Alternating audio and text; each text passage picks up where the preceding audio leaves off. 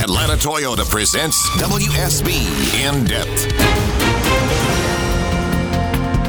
Ooh, that is not what we wanted at all. Let's try this one. There we go. There we go. Wrong button, man. That was quite a welcome for you, wasn't it, this morning? Scott Slade's Georgia, as every Thursday at this time. Wake up!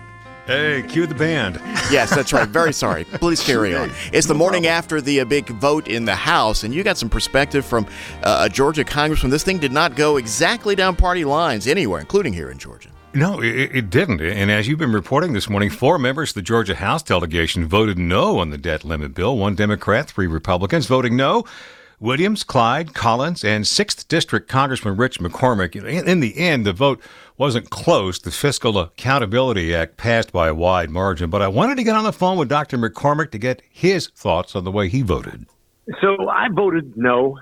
The one hanging point I have is the REINS Act. I think we've been kicking this way too long that we've given the executive privilege, or actually the fact that people can vote money downstream by executive order really disturbs me.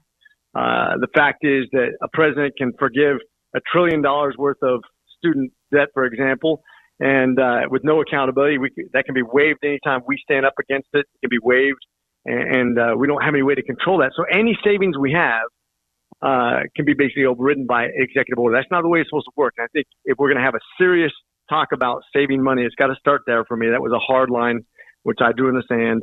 And I think also the fact that we're only addressing 11% of the budget. In other words, when we talk about all the money that we spend in government, we took all the non-discretionary off, all the automatic payments off. We took the military off. We took the Veterans Administration. We're left over with 11% of the budget is what we're discussing. Mm-hmm. And when you're saving off of a small portion of 11%, it's not a real conversation. And quite frankly, I've suggested to leadership we need to have a committee on just healthcare alone.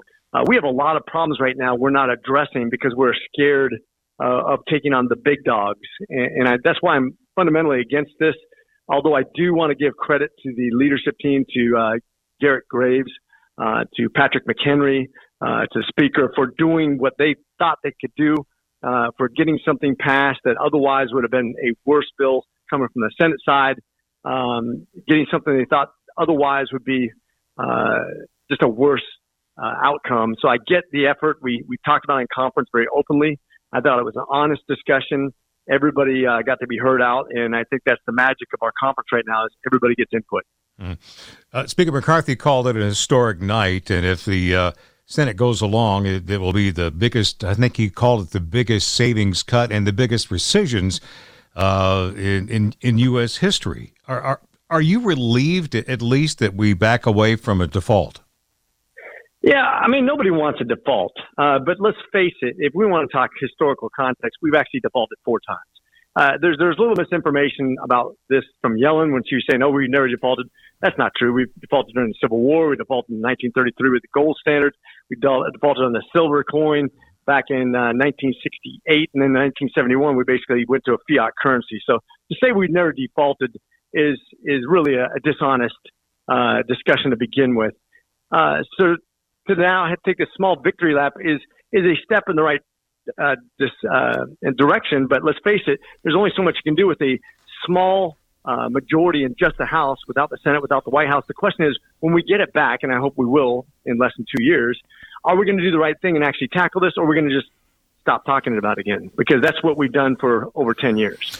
The 6th District Georgia Congressman Rich McCormick tells me he's particularly concerned about the spiraling cost of health care, calling it the #1 pressure point on American inflation. He's going to make that an ongoing focus. And one side note here, Chris, our pal Jamie Dupree notes the U.S. Senate could act to the Fiscal Accountability Act by the end of the week. Leader Chuck Schumer did a little legislative sleight of hand last night by adjourning the Senate for 1 minute to get the debt limit bill on the Senate calendar immediately. Parliamentary tricks afoot there. Scott, thank you very much. We'll talk to you next Thursday, and sorry to frighten you with the scary music there. My bad. No, I loved it. Are you kidding? Woke me up. Thanks. My bad. We'll talk to you next week.